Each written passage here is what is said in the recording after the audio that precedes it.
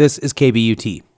It's been a 7-year project, but Hinsdale County has completed the facelift on Colorado's oldest, still operating courthouse. Laura Palmisano reports from Lake City.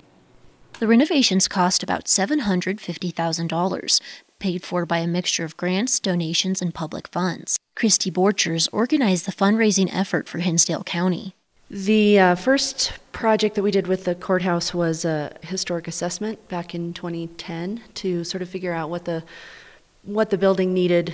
Borchers says they knew the foundation needed work, but contractors soon discovered several other problems. Anything that could have gone wrong on this project, we felt like it did. When we pulled the bottom boards off of the outside of the exterior, all the insulation fell out the bottom.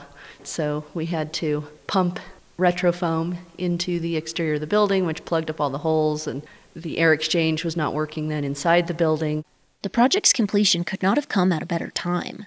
This year marks the 140th anniversary of the Hinsdale County Courthouse, which sits on Henson Street, just a block from the Lake Fork of the Gunnison River.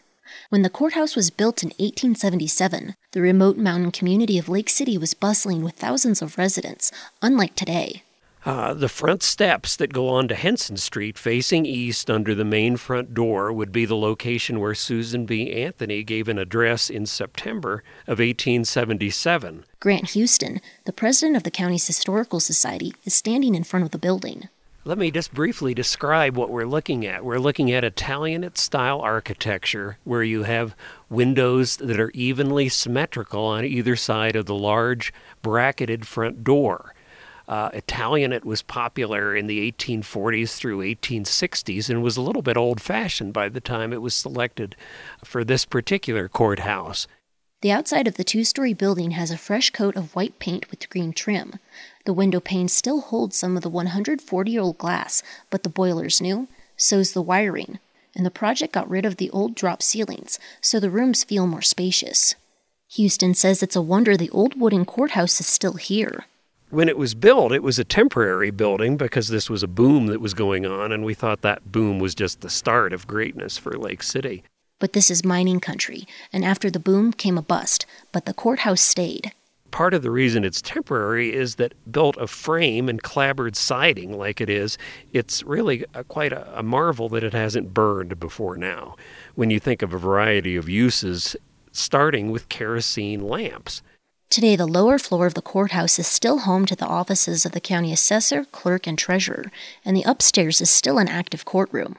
That's where Alfred Packer, Colorado's infamous cannibal, was tried and convicted in 1883. Visitors can still see copies of the original sentencing documents on display.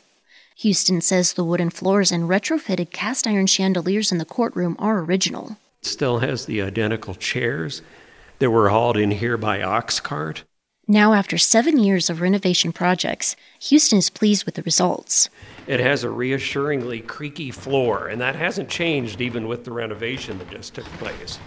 It'll give a new lease on life on this building.